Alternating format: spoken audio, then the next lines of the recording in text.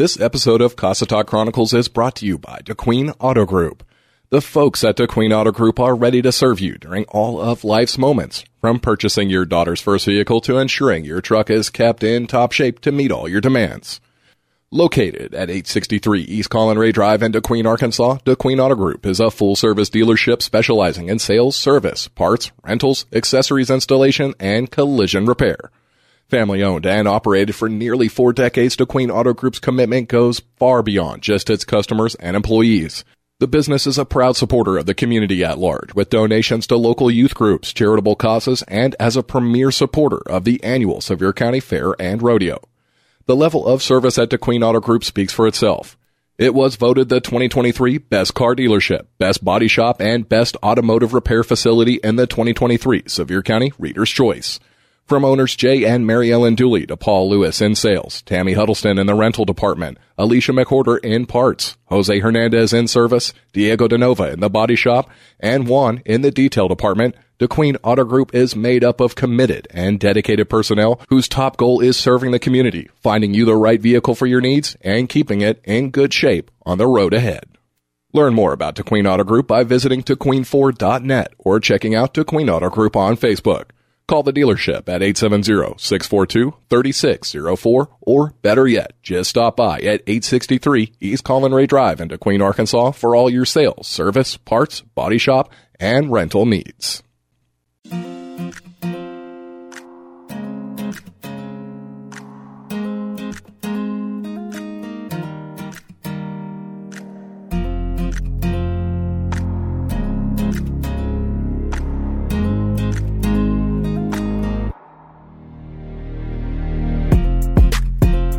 Welcome back to Casa Talk Chronicles, the podcast where we detail the people, the places, and the heritage of Southwest Arkansas. I'm your host, Patrick Massey. Hey, look, here we are on our third podcast together, the third episode of what will hopefully be many, many more in the weeks, months, and years ahead. But before we launch into today's episode, I do need to do just a little housekeeping. First off, congrats to Carly Mickle, the winner of our cast iron skillet set giveaway earlier this month. And thanks to everyone who participated and helped get the word out there about Casa Talk Chronicles. Now, secondly, my apologies for some not-so-great audio quality from last week's episode when we interviewed Shelly Alston. One of the gifts I received upon entering my 30s was a host of seasonal allergies. Turning 30 really wasn't that hard, but realizing I could no longer claim immunity to allergies, well, that was tough. In any case, they hit me hard right before that interview, leaving me short of breath and a little wheezy throughout the whole thing.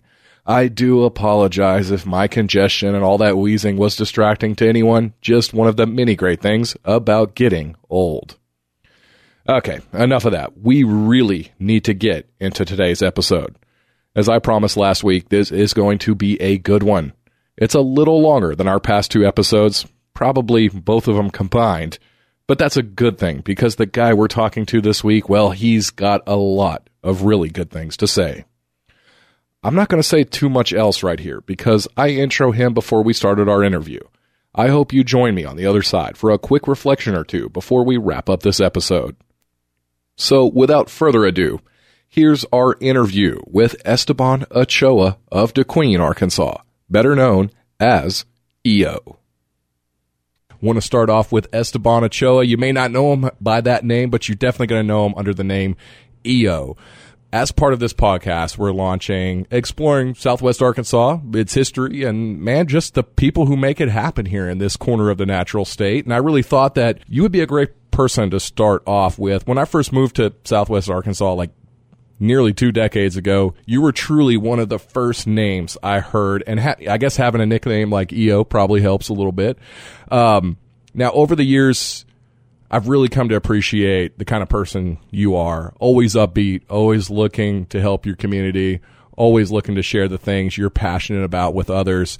I mean, let me just tally up a little bit of who I know you as. You're a husband, you're a father, you're a community leader, entrepreneur, small business owner, not too bad of a soccer player from what I hear.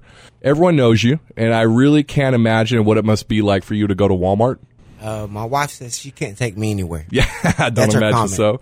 You're really that kind of person, all seriousness, though, that when you're around others, I feel like everyone kind of steps up a little bit more. It feels an inspiration they may not have felt just a few minutes before you walked into the room. A natural leader is what I'm trying to say. People really respect you, inspired by you, about who you are and the things that you do. So today I wanted to talk to you about a few things. But for our listeners, I think the right place is to start with you.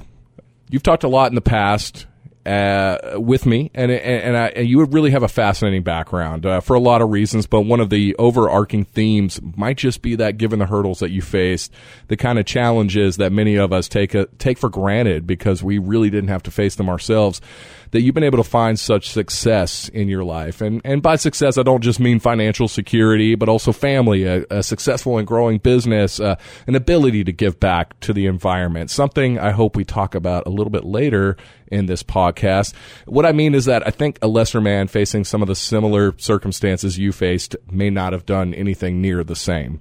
So, Esteban, EO, I've said a lot, but I want to know more about you, your family, how you came to DeQueen, what led you to the road you're on now. Let's start from the beginning, perhaps where you were born and how you made your way to this really small corner of Arkansas. Well, it's been a fascinating journey, and it all starts with a couple of dreamers who happen to be my uncles. One of them was Benito Ochoa. My grandma had 10 kids, and they didn't necessarily have an easy life. So, Benito always dreamed of bigger things, and so he made the leap to come into a country that he did not know the language, did not know where he was going to work, did not know where he was going to sleep at night, but he was a dreamer, so he took the leap and came to the United States around 1978.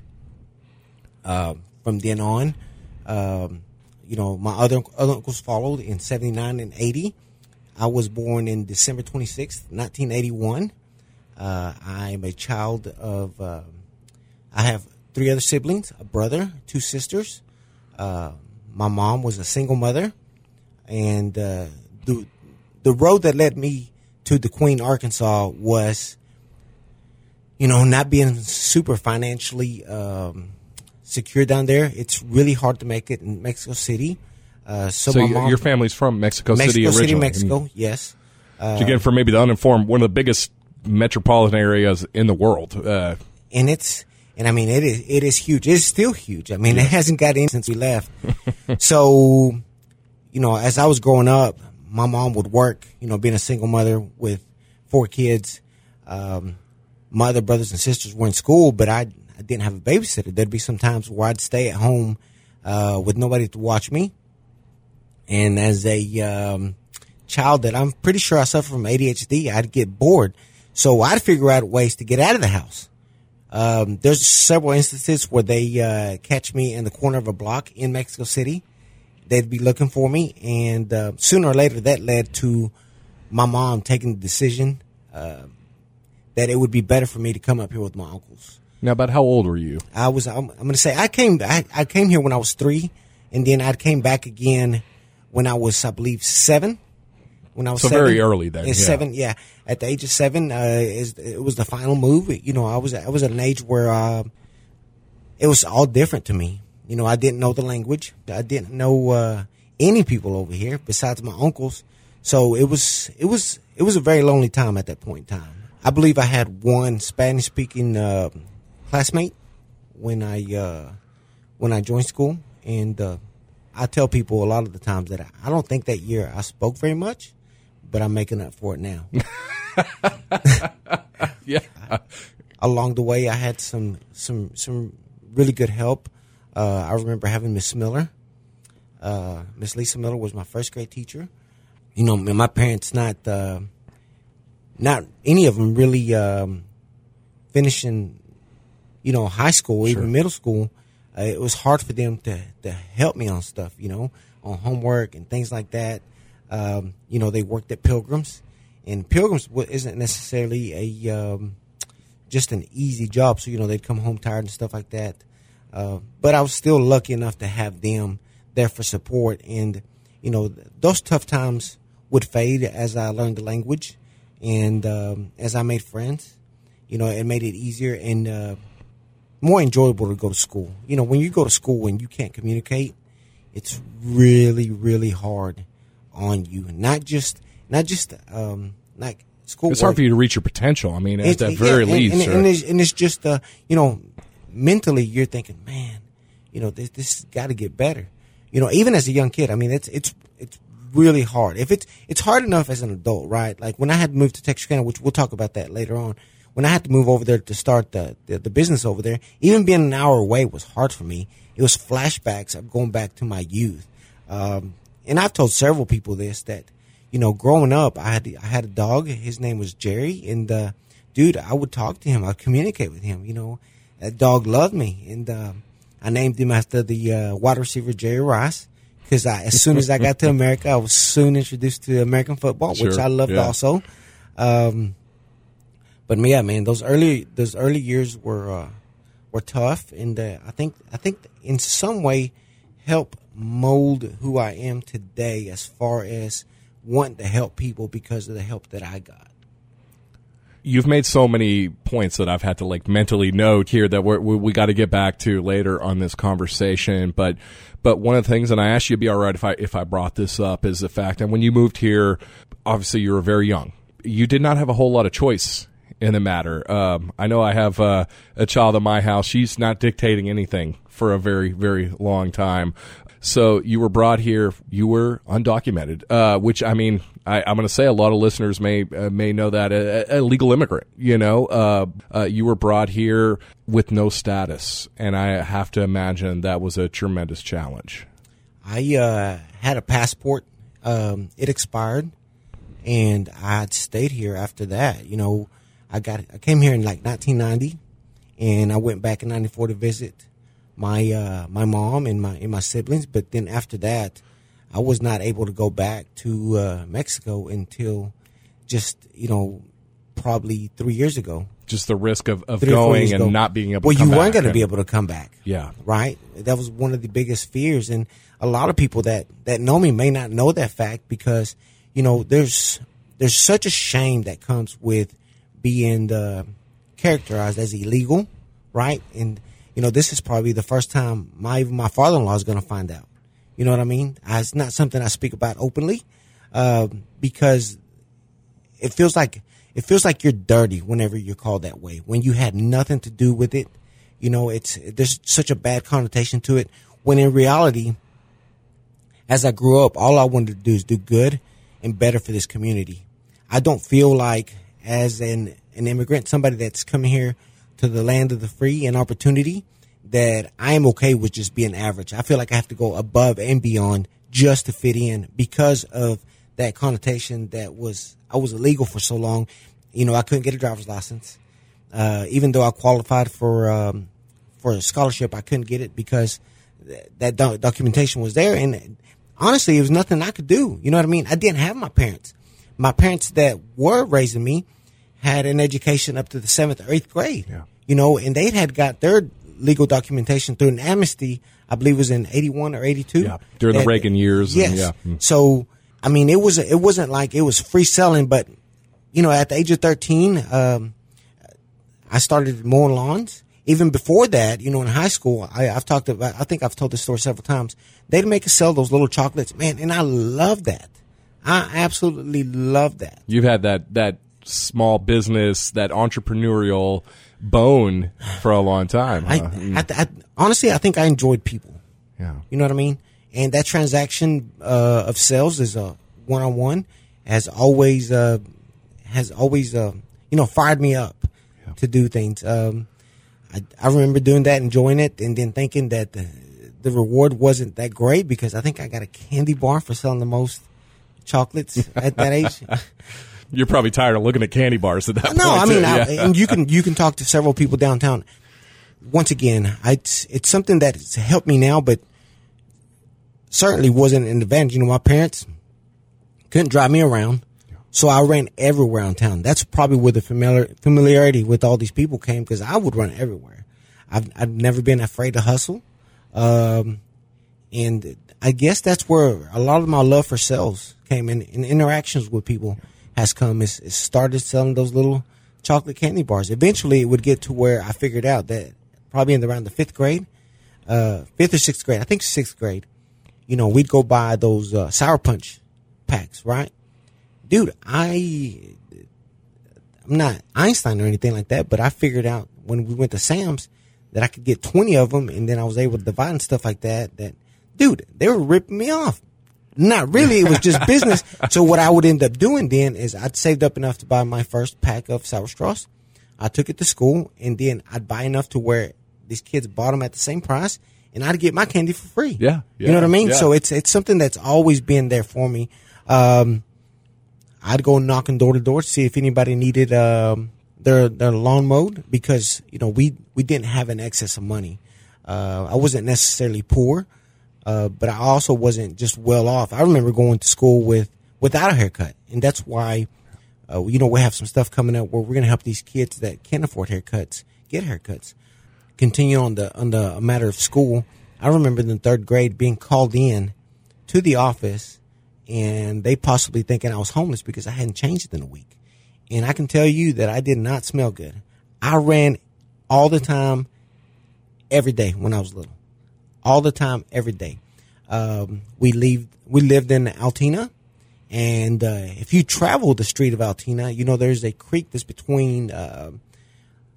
It's on Third and Altina, where we lived, I believe. Third and Altina. You go down, there's a big dip that goes into a creek, and then you cross that, and then there's the train tracks. We'd cross those, and every day during the summer, we would go to the pool. We'd scrounge up pennies, which I would run down to the bank that was on the same 3rd Street, probably 2 blocks from where we lived. I'd run them down. And, man, I wish I could remember her name. I'd take my pennies up there, and I'd be so happy that I got to go to the pool. The fact of being an undocumented immigrant in America, it's, you're faced with nothing but challenges. One of my oldest and longest friends here, he was a similar story. He was brought here at a very young age. He's tried to do everything he possibly can besides go back to Mexico and do what the government says is the right way to do it. Because this is also a guy who, he was brought here when he was about 2 or 3 years old. He speaks no Spanish, not a lick of Spanish. If he was to go back to Mexico, he would be in a culture that he's not familiar with, in an area he's not absolutely familiar with. He put himself through college, and also, since all his paperwork showed he was from Mexico, meant that he paid out of state tuition, which is about 3 times the amount that you would pay if you lived within the state that you're going to college. He tried joining the Marine Corps. He took the ASVAB in high school, did so well. He said recruiters would constantly knock on his door. Marine Corps, Navy, Air Force, Army, all of them wanted him to join. And what he would ask every one of them is like, look, I would love to, whatever it takes for me to get to become a citizen eventually of this country. And they would ask him, well, are you a legal immigrant? And no, I'm here unauthorized. Sorry, we can't. You cannot even join the military in the United States. It's not. You can't even serve, and there's some people that will not serve, right? And this was this particular feller. He was trying to join during the Iraq War, when literally, when the Army was like, everyone who possibly could join the military, please do so, because we need you to go serve over there. He was trying to go during the height of the Iraq War, would not be accepted into the military because of his status. There is literally no avenue to go down when you're in that situation, or just a very few, very difficult. And I'll tell you one more thing about the undocumented part. Sometimes even parents will try to tell the kids, hey, just get married to a woman that can legalize you, right? But for me, it was I wasn't going to marry somebody that I didn't love. I wanted my kids to have a mom and a dad. You know what I mean? And you experienced it going through, middle school, high school, watching track meets, seeing their parents cheering them on. And, I've always thought about how I wanted to be that parent, and I am going to be that parent now, but I was never going to marry for other than absolutely being in love with somebody that I wanted to raise a family with. Yeah. we were talking the other day. You said even though that you grew up in a single parent household where your mom took on all the responsibilities of the parent in the household, you said your life was not short of male father figures. Though you mentioned Benito, your uncle.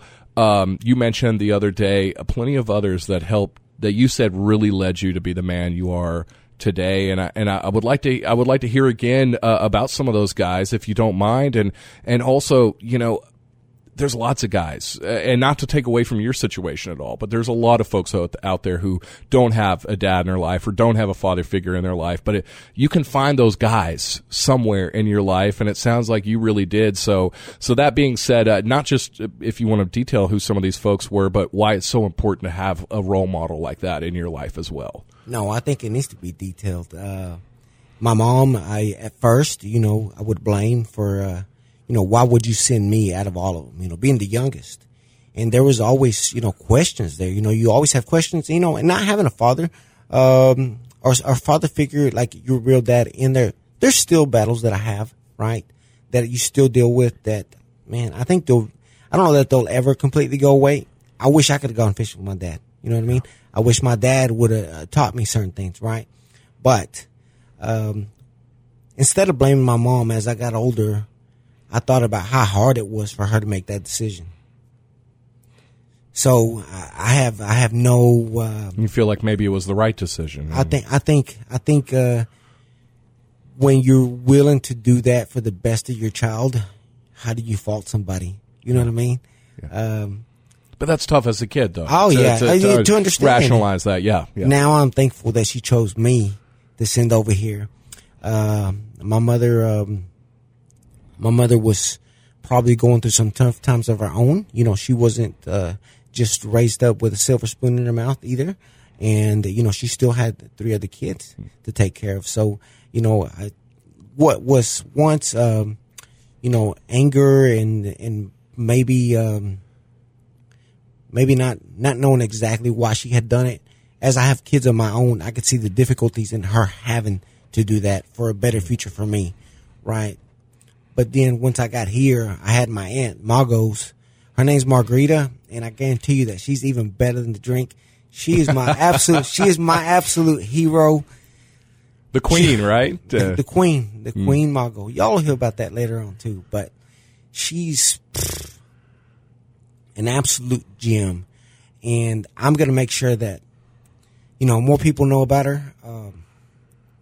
You know, just having that family in your life can make such a difference in a young person's life. And I hope, we've got to talk a little bit more about her in a minute or now or whenever you like. No, but you also said there was a lot of folks in your life who really, maybe you took a chance on them, but they also took a chance on you a little bit. And I had 3 uncles that were constantly around, and there's 4 of them, but 3 of them that were really close. It was Jose Ochoa. They call him El Pollo. He's an absolute soccer legend around Sevier County. You ask who El Pollo is to the Hispanic community, and they'll tell you just exactly who he is. You know, he's one of the best soccer players this area has ever seen. He still wears a jersey every day. He still wears jersey all the time, man. That guy's an absolute legend. I have another one. His name is Jesus Ochoa. They call him Tiger. So, I mean, we have a chicken, we have a tiger, and then we have one. El Tigre, huh? Yeah. Then we have one that's named Federico, and they call him the parrot. So we have, you know, basically a family, a zoo family at my house that they all got nicknames. I don't know how they got those nicknames, but they just did. Jose and Jesus and Federico would take me to Texarkana, and they would play in cow pastures to play soccer. And even then, I would go out there and pick up cans for a guy that used to stop downtown at the courthouse and sell Mexican food products. So I would pick up these cans for these games, and he would give me X amount of dollars also. So there's always been, I've always tried to find a way to make money no matter what age I was. But my uncles seem to always put me in that position. My aunt and my uncles would always seem to put me in that position. I have to take care of my aunt, you know. And just like she took care of me as I was growing up, she lives with me, and she'll never be too far away from me. But yeah, those male role models, if they weren't taking me somewhere, I probably would have found a way to get into trouble. So them being there kept me from going astray and developed what became to me my first love, which was soccer. At a young age, just being out there and watching them play, and just him being so good probably didn't hurt. I always wanted to be as good as him. I don't think I ever was, but few people are, right? Well, we're teasing the climax of the story first, so we still got a couple other things that we got to talk about before we get to the good part. Okay, no and this is all good. I'm just kidding. This is but I really want to keep building on your story here. I think we're going to take a quick break. No problem. And then we're going to come back. Imagine this scene. You're walking towards your front door, one arm full of groceries, another holding on to your young child. Then your phone rings. It's that important work call you've been waiting for all day. You can't miss it. You fumble to get your phone out of your pocket. And that's when you realize you can't do three things at once. You hold on to the child. You save the groceries. But your phone? Slip, fall, shatter. Sounds familiar? Well, it's exactly what happened to me the other day. Now, I could have tossed the phone, lost all my contacts, lost all those photos of my daughter, that important text message I hadn't responded to just yet, and went on to buy another. But instead, I went to Smartphone EMT to have my phone fixed like new. And with locations in DeQueen, Arkansas, Broken Bow, Oklahoma, and Texarkana, Texas, finding a Smartphone EMT location couldn't have been more convenient. Esteban Ochoa and Smartphone EMT's experienced crew of technicians specialize in both Apple and Samsung products, including iPhones, iPads, all models of Galaxies, as well as PC and MacBook repair, virus removal, custom builds, setup, and much more. Come see for yourself why Smartphone EMT has an established reputation for quality repair and fun customer service. Smartphone EMT is locally owned, people-oriented, and the area's best for smartphone and iPad repairs. Find out more about Smartphone EMT at smartphoneemt.com or visit the Facebook page. Give them a call at any of their 3 locations or just stop by in person. Smartphone EMT is fixing broken phones and broken hearts. All right, we are back. Let's talk about Smartphone EMT. You sound like a guy who always kind of wanted to work for himself. So, where'd the idea for this business come from? Like, the history of your experience in this type of business, and how it got started, and and maybe we'll come back here in a little bit and talk absolutely about how it's expanded over the years as well. I guess let's just start from the very beginning about Smartphone. Somehow or another, it always leads back to soccer in one shape or another, which is silly, right? But it's just it's always been a part of my life. So in 2002, I've graduated. I had been working at the student line at Poland Whittier's, which we no longer have. Right? That was not an easy job. That was not an easy job, but, it was a job. And, it meant that I had my own money. I had my own car.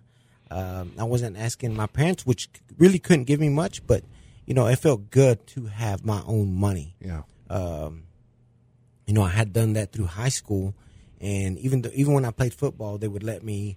I would just go down there and kick, because no matter how much weight I lifted or whatever, I'm still 5'2", right? So it was tough for me to play football. But what about the soccer program at the local school district in 2002? We didn't have one. Didn't have one, yeah. Did not have one. So we actually had created one ourselves, which we'll talk about that later. But in 2002. The World Cup was held in Korea and Japan, okay? So what that meant is that the games were going on 5:30 to 8:30 in the morning.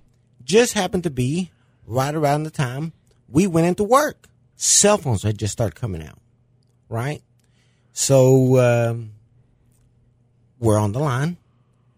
I have my cell phone. It's I'm talking about a brick phone. We're talking about 2002. Yeah. You just barely fit it in your pocket, huh? Yes. So, World Cup's going. Mexico's playing Italy. I remember it like it was yesterday, because it was kind of a devastating day, but also a day that made me realize that even when things don't go just like they're supposed to, there's doors that close and other doors open, right? On that day, I'm keeping everybody informed on that line. I'm going to say it was 65, 70% Hispanics there, and they were all wanting to know the score, right? So the phone rings, right? I'm working. I probably shouldn't be answering. I answer, right? Mexico scores. Javier Borghetti header scores.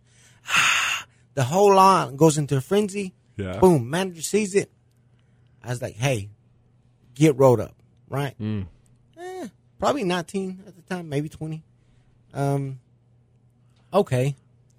You know, an hour passes, right? This is after I've gotten rolled up. An hour passes.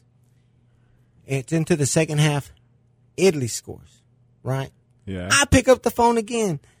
The whole line almost shuts down, right?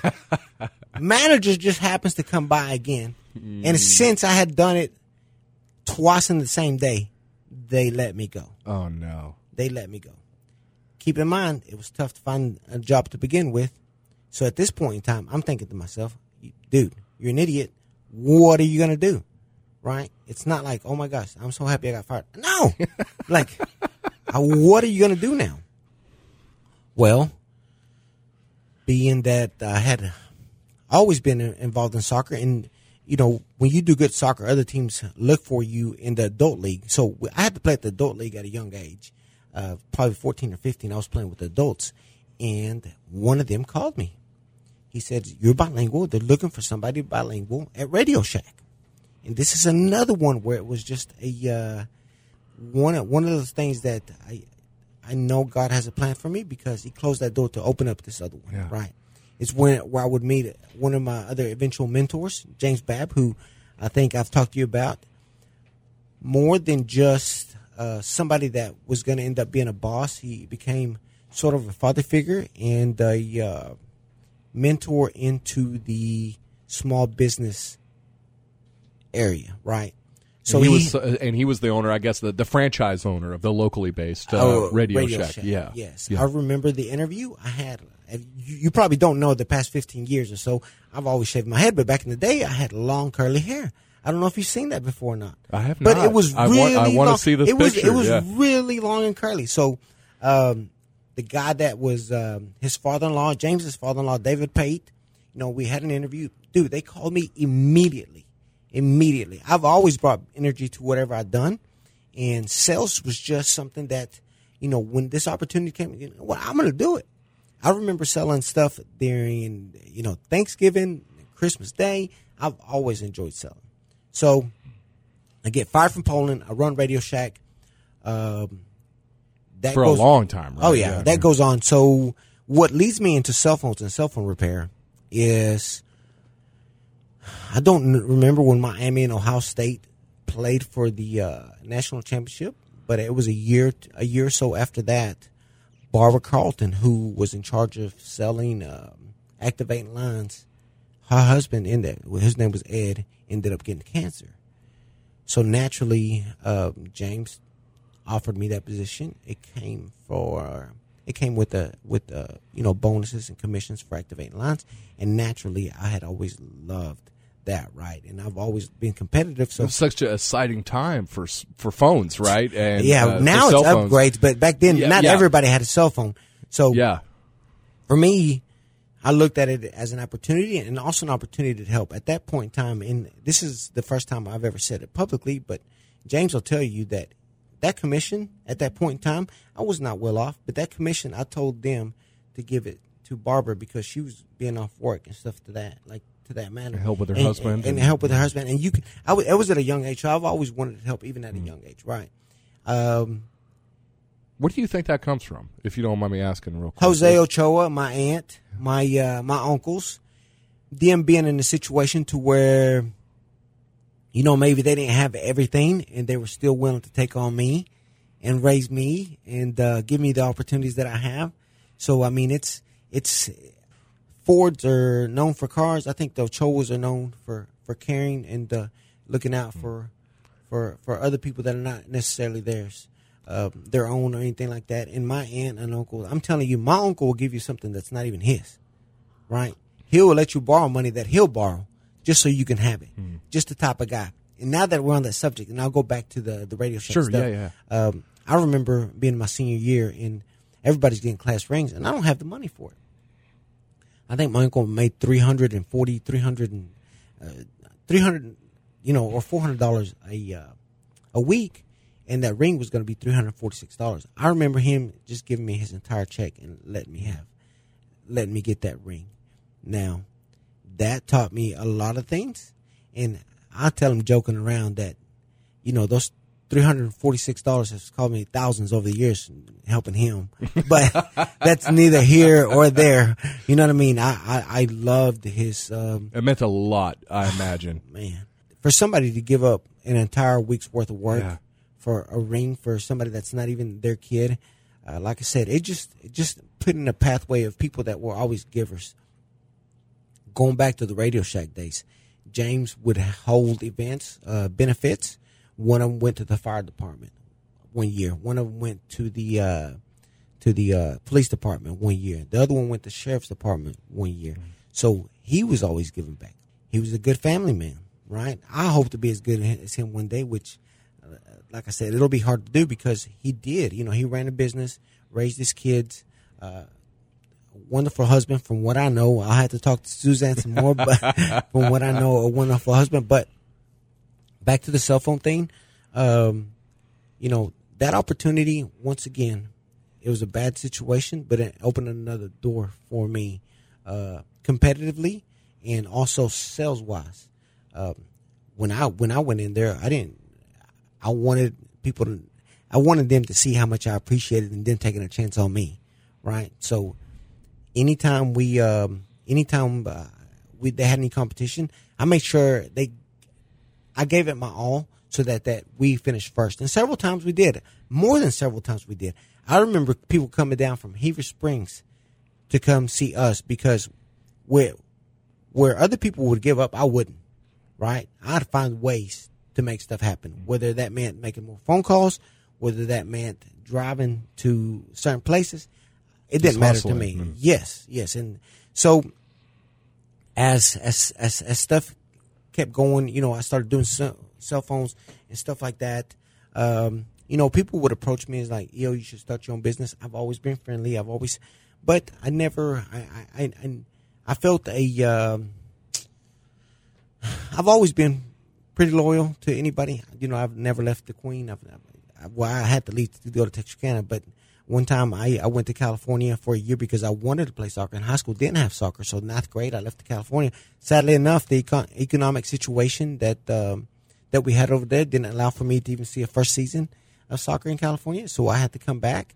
And once again, that door closed so that I could have this now, right? Yeah. But I always kept fighting for what I wanted to do. Anyway, so with the phone business, we would have people show up where a speaker was out, and they'd have to buy an entire brand new phone. And I said, this can't be right. This cannot be right. Something's wrong with this. Yeah. Everything else works. The speaker's the only thing out, and he's got to buy a whole brand new phone. Let's figure it out. What I started doing is we started buying them, and it's not like we had a wholesaler back then, you know what I mean, that would just sell us parts. So if Patrick showed up and he had a phone that was water damaged, well, I figured out that the screen was good, the board was bad. Then I would buy a broken phone where the board was good, but the screen was bad, and then I just switched the stuff. And there was a profit to be made. Oh, I got to thinking, man, this could be something, right? But I couldn't find a Eventually, around, I think it was 2009 or 2010, we find this company named Phone Doctors. Phone Doctors, right? And oddly enough, and James will tell you about this, it was on a Friday. They had a workshop clinic where they were looking for techs. So they were hosting workshops at hotels, right? And doing training and stuff like that. I didn't show up to work that Friday. I did my radio interview when Steve Cole was here. And he was the radio host here at KDQN. And I called in to be on the radio. I did not want to disappoint James, so I did not want to tell him that I was going to this training class. But I think it would have been better if I would have told him and then went than him knowing that I wasn't going to be there that Friday because I was calling in from Tulsa. So at that I will definitely not be here today. Yeah. So at that point in time, I ran into Alex Iser. Alex Iser is the owner of Phone Doctors. And, we struck a relationship with him. I was able to get parts. We ran a test sample for about 8 months to a year. And my thought was always, if we're doing X amount of numbers here and Texarkana is this much bigger, then just by the numbers, even if we fail at X amount percent, we should be able to at least double this, right? Yeah. Or triple it. I mean, because, hey, phones, the price in certain models is still very high, but I think for your average phone, the price has gone down a lot over the years. But nonetheless, a lot of people out there maybe don't have money to buy a brand new phone if some small feature of it stops working.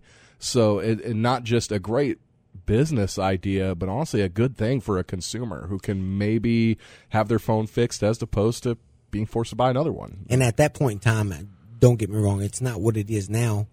There were some questions about it. You know what I mean? Even David, who had run Bailey's, he had his questions about having a service. You know what I mean?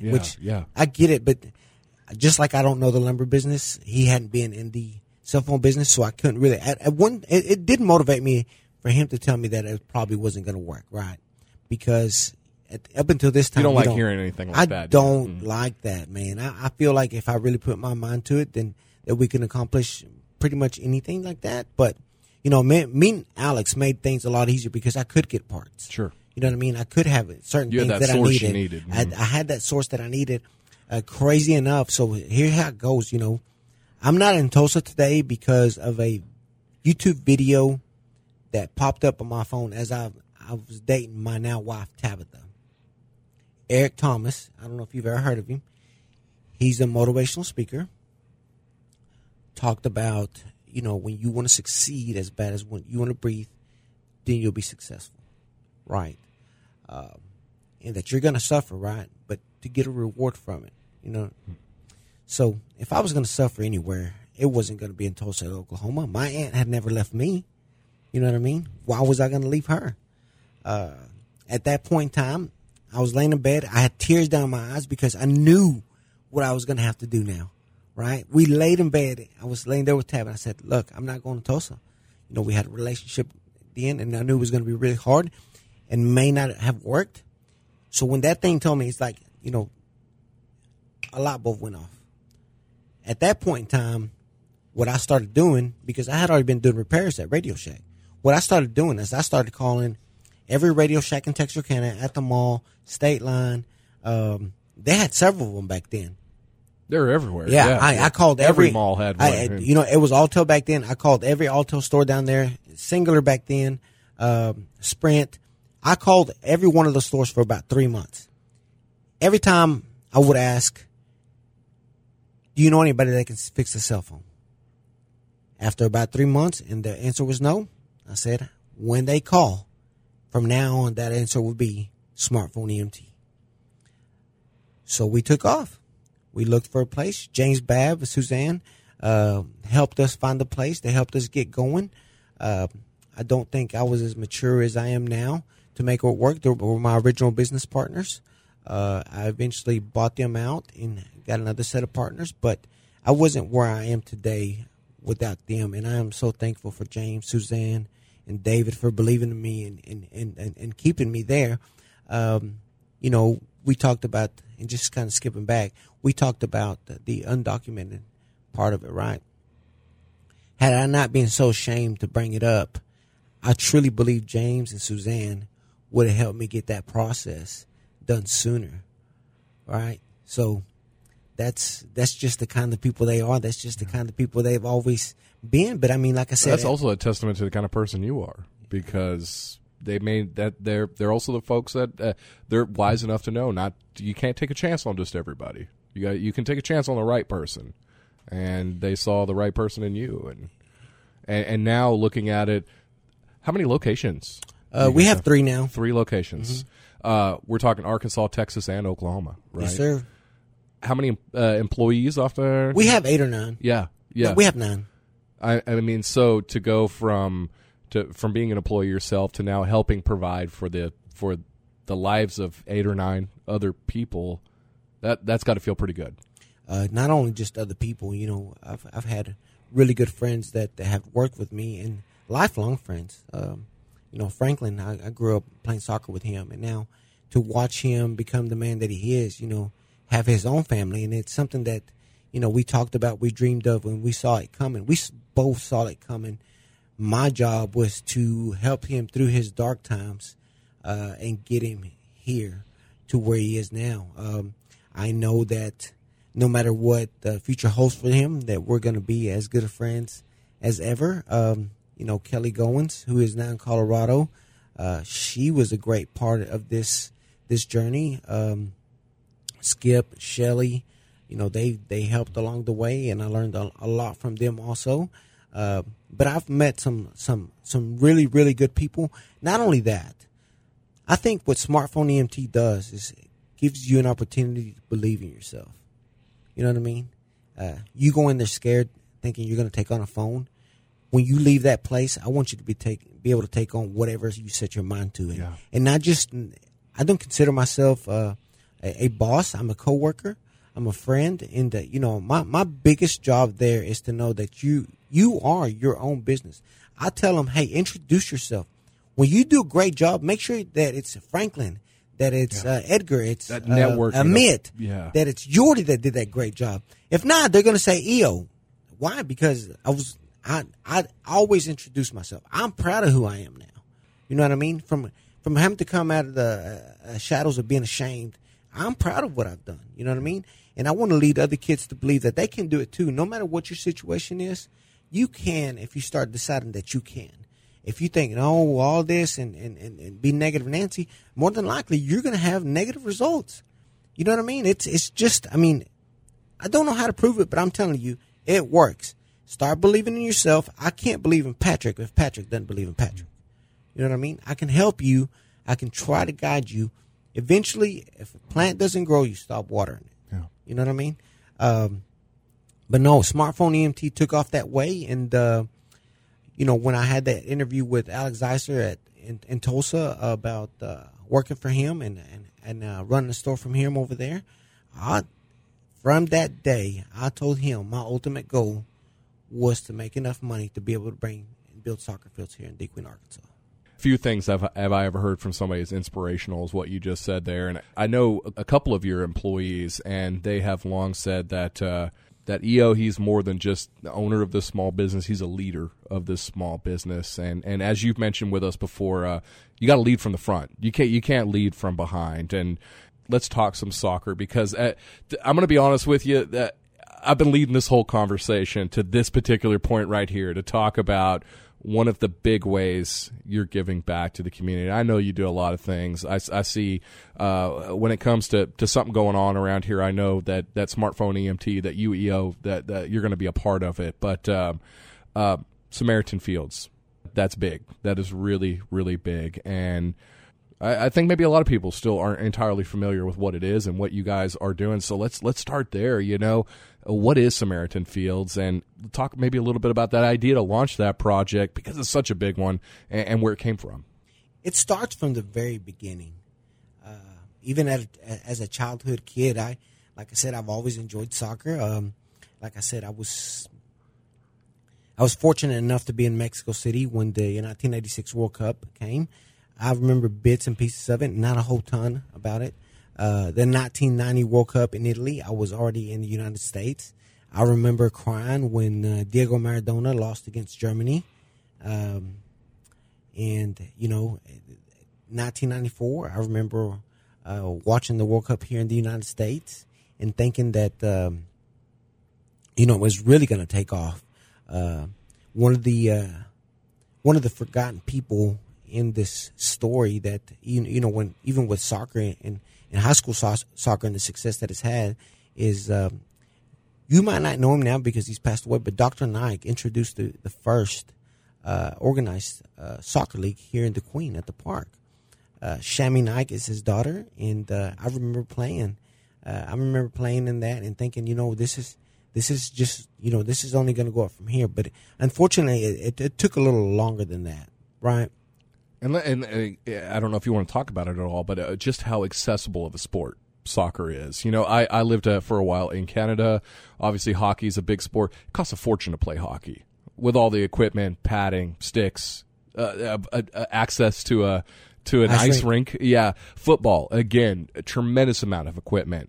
For soccer, it's just so accessible. You really you need a ball and a couple of things that you can put out there and say this is the goal. You make lifelong friends from it too. Franklin, like I told you, we grew up playing and stuff like that. But the reason for Samaritan Fields was, just like a father, and not having a father, not having these fields, has drove me to do this. If I would have had them, I probably wouldn't be doing this project. If I had a father that was present, and I probably wouldn't want to be involved as in many kids' lives as I want to do now. I had to feel it, see it, and experience it for me able to know what they're going through, to know what they're missing, to know how I could help, right? Yeah. We talked about Jen and her going through addiction. Her having to go through that she's going to know exactly what some of these people are going through. You know what I mean? Because she's battled those battles, just like I have. Yeah, been on the front lines of it. Knowing what I went through, not having organized soccer and not having the facilities that we truly do need and deserve here now, has motivated me to get Samaritan Fields started. And the reason behind Samaritan Fields, once again, on the phone, I've always, when I was growing up, 6th, 7th grade, I don't read very much, which I should, but I did happen by whatever chance to read these books. Dr. King's autobiography and Muhammad Ali's autobiography. And probably a pretty good couple of autobiographies pretty to good, read. Yeah. Pretty good couple of autobiographies. Yeah. And, my son's name's Alexander Ali. So, he's a big inspiration to me. And, I came across MLK's last speech, and he talked about being a good Samaritan, right? About worrying about others. If I had not found soccer, I probably wouldn't be here, right? If I had not stuck with soccer, I probably would not be here. It's a way for these kids to get away from stuff that's probably happening at home that they have no control over. So the parable of the Good Samaritan, the Levi passes this guy that's on Jericho Road. The priest passes him by, but the Good Samaritan stops, not to think about if he's going to get ambushed next or not, but about the needs of the person that's down. I talked to Franklin one day after 4 years of being on boards that were going to help with Parks and Recreation and help get these fields done and nothing being done. I said, I've had it. I'm done. We're building this. We're going to look at properties and we're going to start. We're going to stop. We were going to go to Broken Bow that year, right? But instead of looking at my financial wealth, I'm saying we're losing kids through the cracks, right? Yeah, we're losing. Yeah. You can't get those kids back. Yeah. This store, we can always open the store later on. Because if you could, I hope it just, if you don't mind pausing that thought for just a minute to tell our listeners, you're not trying to create a soccer program for youth here in a vacuum. We live in an area where soccer is king. I mean, if you don't, how many state championships has our local school won now? 7 out of I believe 15 years. One of those was a COVID year and 2 runner-ups. Yes, that program has meant the world to those kids. So when you talk about kids slipping through the cracks, I mean, literally, we have a community filled with fantastic, obviously, a prime soccer program at the high school level. Excellent kids who live and breathe soccer, and to see them, and not just that, and maybe we can get into that in a minute as well. But the leadership, the team building, how sports can develop you into such a good person. To see those youth be developed and built here in our community, and then have to go somewhere else. It's a sense of belonging. It's team, which we have a team at Smartphone EMT, so those ingredients are there also. Yeah, right? They're all there. Yeah, the recipe, the craziest thing, too, for me was sitting around and watching a town north of us, Mena, having a collegiate soccer team, which congratulations to them. Yeah, I never want to take away from anybody, but if I saw them do it. How many state championships has Mena High School won? Listen, now, however many they have, that, congratulations to them. Yes, it's not 7. Right. And right. We're not even counting the ones we would have won if we would have had soccer when I played. And I just got to throw that in there because I'm telling you, we worked tirelessly. Yeah. I remember being sun night and then being late into the night where my aunt would have to look for me, go outside and say, that she'd even tell me I was crazy. I would dribble the ball inside the house, right? And constantly be telling me that I was going to break something. I didn't break anything, but constantly getting onto for dribbling the ball inside the house. Yeah. And we are so good in this community. Just detailing what you've mentioned there, the passion that our young folks have for this sport. I feel like the rest of the state finally took soccer seriously because of DeQueen and because of the Leopards and Lady Leopards and how well they were doing year after year after year. So I know, and I'm sorry, I know we've gone down a few different tangents here, but you had mentioned that you were tired of seeing these kids fall through the cracks and not necessarily into bad things, just felt a need to I imagine one of the concerns you had is that our young people felt the need to move somewhere else. You know, this small town brain drain that every small town has, but we have a reason to keep folks here. We just needed, it's like, so we had the ingredients, we have the recipe, we just ain't got the frying pan. The ground's fertile here. Very fertile for what we're trying to do. And once again, the business aspect of it came into play also where we could bring, tournaments here and also benefit this entire community, which, meshes soccer, our community, and the business all together. Yeah. And that's, and I think there's a reason that, I'm not going to say I was chosen, but there's a reason that God led me in this direction to start on this project, right? And I don't say it jokingly, I didn't have an image that popped up and talked to me, but I could not get it out of my head enough to where we had to do it. I had a house that I had already built my back deck. I had, my porch, a big screen TV, my little bar area, my grill area. You had your place. It was my place. Yeah. Was my place worth not securing a better future for my kids? And after that was brought up, the second question was, is my wife going to be okay with this? My wife being the great woman that she is, she said, follow your dreams. And here we are today. It probably was an easier decision than that. It has been a struggle. It hasn't necessarily been smooth sailing, but I think the rewards, just like being without a father, right? With being without my mom, being raised by somebody else, right? Just like dealing with not being documented and finding a way. This struggle makes the success so much sweeter, just so much sweeter. I've never really strived to be rich. I've always wanted to be happy. And when I come in here, I think you guys see that I truly am happy because I do what I love.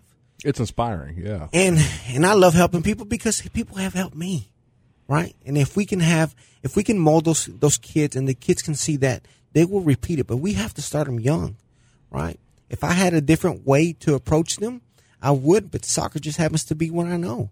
I think that this town is going to see not just an increase in soccer, but better kids because of the program that we're putting together, because of the men that are going to lead these other young kids to reach their full potential. Now, if your full potential means you have to go work at Pilgrims or Huber, or that's you, and that's okay. Absolutely. Right? One of the saddest things that you run into is that, these kids are capable of so much more and they settle for less. And I don't want that, right? Even with my own guys, whenever they get hired on, I tell them, hey, this is my dream. This is not your dream. If at some point in time there's something that you could do to help you reach your dream, I expect you to take it.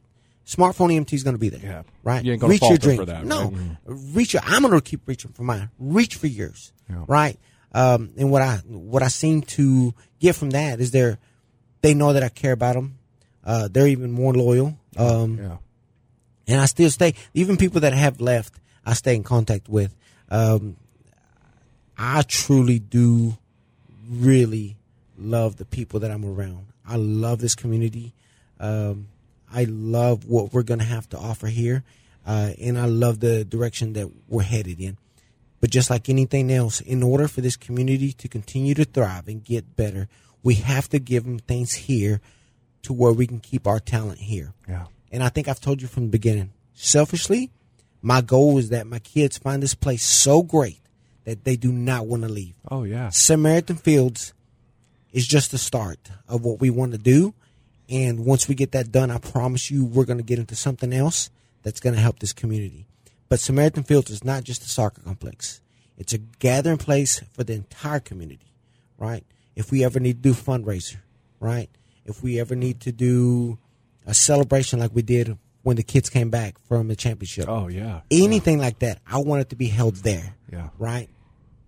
But the biggest message that I want Samaritan Fields,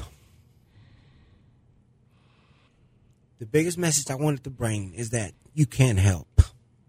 That, yes, you have things that are concerning to you also. But, man, be concerned for your brothers and sisters. A small hand now will be the same hand that will lift you up later, right? Because you helped them.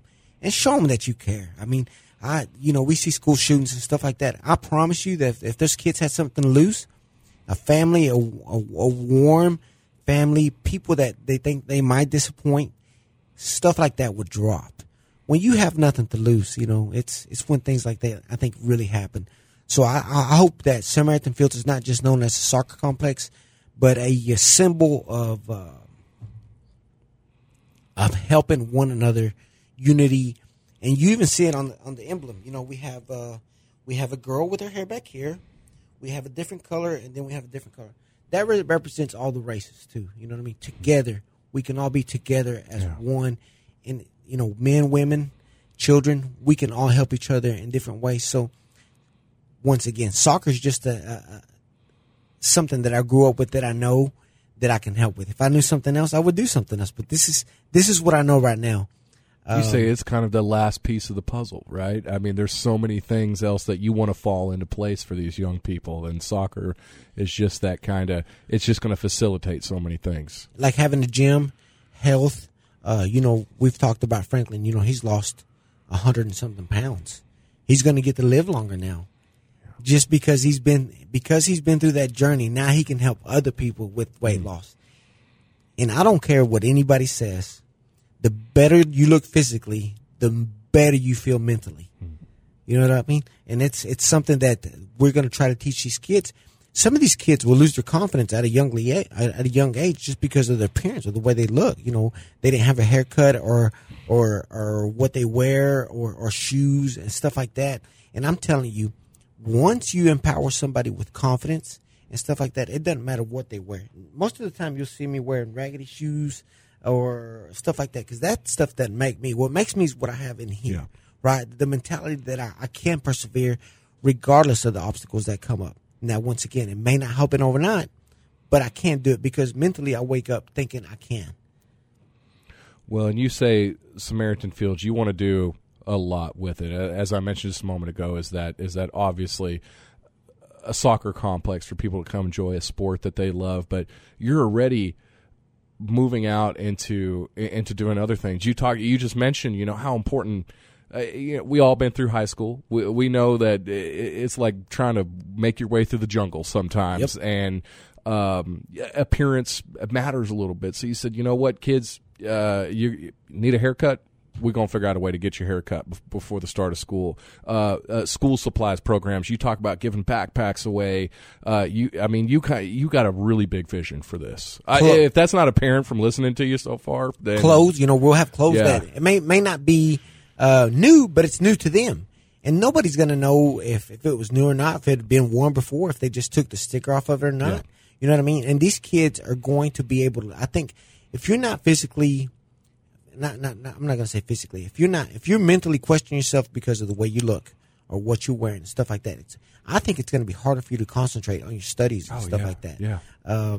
Now, this is really a youth building kind of enterprise. Is when everything you talk about this is this is just to build good young men and women. We have to do that because as we get older, they're going to be the ones taking care of us, right. And that's why we have to get good, smart young men and women and mold them now. Yeah, mold them now. Start now. Yeah. You know what I mean?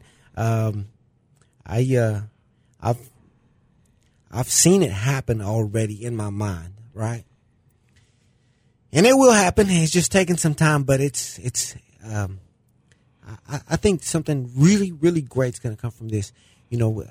I've talked to you about that other thing that we got coming up next year. Yeah. And I think that's just going to add to it and just going to be just a fantastic thing for this community. And So I know we're gonna have you on this if we're launching this podcast. I know we're gonna have you on many a time. Yeah, I feel like we're just kind of scratching the surface here, you know, and I feel like I'd be really remiss, EO, if I did not give you a chance to maybe talk a little bit about our college, UA Cossatot, which again, talking about an institution that's just grown phenomenally over the years, and just even in my 18 years in Southwest Arkansas, I've seen it expand and grow, and I feel like you have seen. I'm sure you, as many people in this community, see that as an inspiration for themselves. But I would love to hear how the role, the partnership you're developing with them, because this year they're launching an inaugural men and women's soccer team. This is going to be huge. Again, talking about providing opportunities for our local youth, especially after high school's all great, but then high school ends at some point. What are you going to do afterwards? You know, and if you got this talent, this skill, this passion you've been developing in school, it's sad to think it might end when you turn 18 and graduate high school. But now we're getting, you know, between Samaritan's Fields, UA Cossatot, we're getting these new opportunities. So, you know, I'd just love for you to give you a chance to talk about how Samaritan Fields, UA Cossatot's new soccer programs, how that all kind of fits into a picture together. So, once again, it all ties back in. You know, I've known Sting Cole for a long time. I used to come to KDQN and do radio interviews for Radio Shack, and Cole was the DJ. Yeah, Chancellor of the college now. Chancellor of the college now, right? Where it all started, where I knew in my heart of hearts that unless I got out there and started building it, that they were not going to see it. Yeah. You know, it's hard for me to see what you're thinking, right? Or see what you have in there, and I could see that it was going to be hard for them to see what I had going on up here. You kind of show them, huh? I had to lead the way in that, and then basically stay blowing his phone up for the past 3 or 4 years till Willie said, you know what, EO, I can't hold this back anymore. If you're willing to put your money where your mouth is, and which is basically, if you're going to be complaining about something, you need to be willing to work at it and invest in it, right? I can't tell you to invest unless I've invested. Now, probably wouldn't tell you to invest as much as I've invested, because it's pretty much everything for me. But you all in, huh? Yeah, but what that does is you can't turn back. Yeah. You know what I mean? At that point in time, if you've gone this far, you ain't going nowhere. You're going to see it through, and that's what we're going to do. These kids were having to go play off when they should have been playing here. Yeah. My biggest drive, and once again, it goes back to being a father, is that with this opportunity, we're going to let some of these fathers and mothers be able to watch their kids here at home, the Queen. Yeah. And that's just a great feeling for me. You know what I mean? To feel that I had a part in doing that, along with everybody that's helped, is very rewarding. To know that a couple of parents that might otherwise not be able to watch their kids now can, because of the work that we've put in at Samaritan Fields. Yeah. And just having kids that otherwise were not going to go to college that are now going to go at a chance to play soccer is also rewarding, because now they're staying out of trouble, and hopefully they find the future in college. You know, I went 2 years. In those 2 years, I was reading, I think once upon a time, for whatever reason, we were reading Shakespeare. I said, I don't need Shakespeare to sell what I'm going to sell, because I knew I was going to go into sales, right? So at that point in time, I knew that was the end of my college career. Right? Now, if you're going to be a nurse, you need to finish school. I don't want you working on me unless you've met all the criteria to be a nurse. 4 years of college don't make you a good salesperson if you ain't got it. Correct. Yeah. Correct. So, and then the other thing too is that being able to bring these tournaments here is not only going to help the Queen, but it'll help the college by putting its name out there. You know, I hope to one day that this college is recognized as a powerhouse, you know, in soccer, which I know it can be. We have the crowd. Yeah. We have the talent. Kids. Mm-hmm. We have the kids. All we need is the structure from the ground up, which we're working on that also as we speak. I love it. And I'm just going to say real quick that as a new father myself, I got a little one that she's approaching 1.5 years. I've had her around in my life long enough to know, like, I dread the idea of her feeling like she has to leave this community to do good for herself. And every small town in this country faces that, this like a prejudice almost that if you want to do good for yourself, you're going to have to go to somewhere bigger to make it happen. And sure, there's some truth in it, but you know what? If you've got people in your small community that are willing to build those opportunities, and you know, when you grow a tree, what's the best time to grow a tree? 20 years ago. Yes. The next best time is today. You know, that you got these folks that are building these opportunities like you with Samaritan Fields right here, right now, to know that in about 20 years when my daughter's, you know, in college and stuff, then maybe this is going to be a community that she sees and she knows that she can get a good education and have opportunities, and love for her to play soccer, you know, all those things. Man, that just, it fills my heart, you know. I'd love to give you a chance to just to finish any thoughts that you might have, but I just want to. I know you're extremely busy, and probably got a million things you got to do.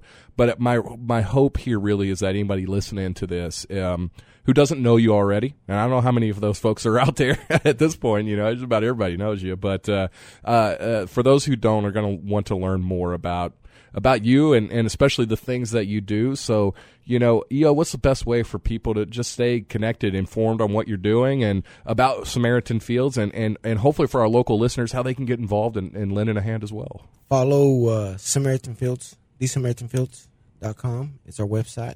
We also have a Facebook page. It's also The Samaritan Fields. You know, my contact number is 870-584-9928. And, you know, it doesn't even have to be about that. Like I said, if you just need somebody to talk to, and I'm sure I can make some time, you know, I know there's people struggling out there every day that if you believe it or not, I probably hug more people in a day than your average person. And that's because I don't know. How many times you had COVID? But I don't, not many. I'm kidding. Not many, because I think I developed that immunity from hugging so many people. But I've seen situations where a kid is talented, but he's not able to afford the extra training because his parents have to pick between feeding him or try to send him to those opportunities. That's where we're going to come in. And not to say that we're going to make it easier for him, but we're going to make it more accessible for, if this kid's got the talent and the drive, then he should at least get the opportunity, and we're going to provide that opportunity. There's a piece on that property that every time sometimes I would get down because I never feel like it gets done fast enough, but I always go to that spot on that property where you can oversee everything, and you just visualize kids running, screaming, parents cheering, and I'm not going to say it's like the Lion King where he sits on top of the kingdom and looks down and sees it, but man, I can't wait to see that sight. Yeah. It's, you know, I will take you guys out there sometime whenever you get ready, but it truly, truly is going to be a beautiful thing. And the reason we made this board is because if something were to happen to me, I don't think the dream should stop there. You know, we've worked a board of directors now that you have for Samaritan Fields. Board of directors. Nonprofit status. I mean, you really you're getting it. You're getting it all going. And here's the other thing too. Like I said, I want to move on to something else. I have kids. I have a family, and I want to dedicate time to them also. But it's important that we do this because my kids are going to hang out with these kids. My daughter's probably going to date one of these kids, right? My son's probably going to date one of these girls. So if we can influence them at a younger age, we have a greater rate for success. So with that being said, I don't know what dreams you guys have, but I think it's very important to visualize it first. See it happening, right? See it happening and know that the only person that's keeping you from happening is yourself, not me. Patrick can't keep me from doing what I'm going to do if I'm really determined to do it. You know what I mean? I got to have it. You got to have it not only in your mind, but in your heart.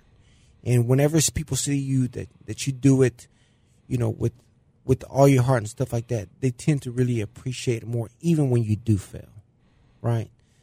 Because every venture, every idea, everything like that's not going to be a success. But I think I've told you this also, because I've said a lot of things, but I think I've told you this, guys, also.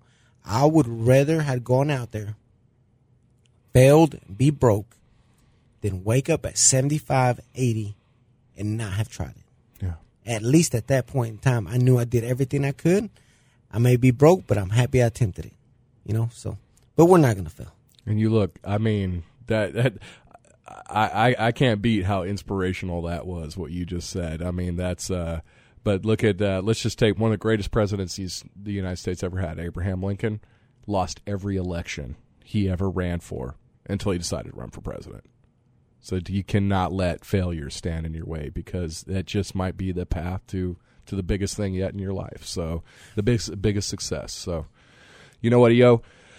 Man, I knew this was going to be an interesting interview. I knew my heart was just going to be filled talking to you, and man, you have just certainly delivered here. Like I said, I know you got a lot going on. Probably be best if we let you get out there and take care of. I don't know how many times your phone's probably ring. And I'll call them back. You call them back, yeah. The other thing too is like not to get lost in the shuffle. Even though I was born in Mexico and stuff like that, man, I'm proud to be an American now. You know what I mean? I'm proud that I'm here. I'm proud that I get to contribute. I see a big old American flag. Yeah, wave proudly from that's, and that's because this land gave me so much opportunity that I do want to give back, right? And I always reference JFK. That's not what your country can do for you. That's what you can do for your country. At this point in time is what I can do for this town, and I'm doing it. So I'll leave it at that. And I'll just, like I said, I'm happy with my family. I'm happy with our community. We still have work to do, but at the end of the day, I'm happy, and I'm going to go about doing my work with a smile on my face. And my little girl saying, "This little light of mine, I'm going to let it shine," and I try to do that every day, every single day. I love it.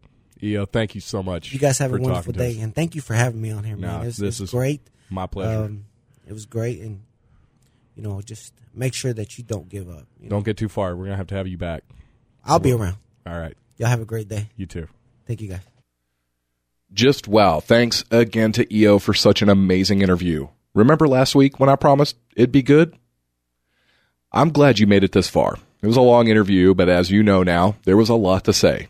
I want to take just a quick moment to reflect on the things EO talked about. Perseverance in the face of seemingly insurmountable obstacles. The importance of family and role models. Developing a drive to better not just yourself, but your entire community. Those two things go hand in hand. I've talked to many business owners who say that you have to take care of your community for your community to take care of you.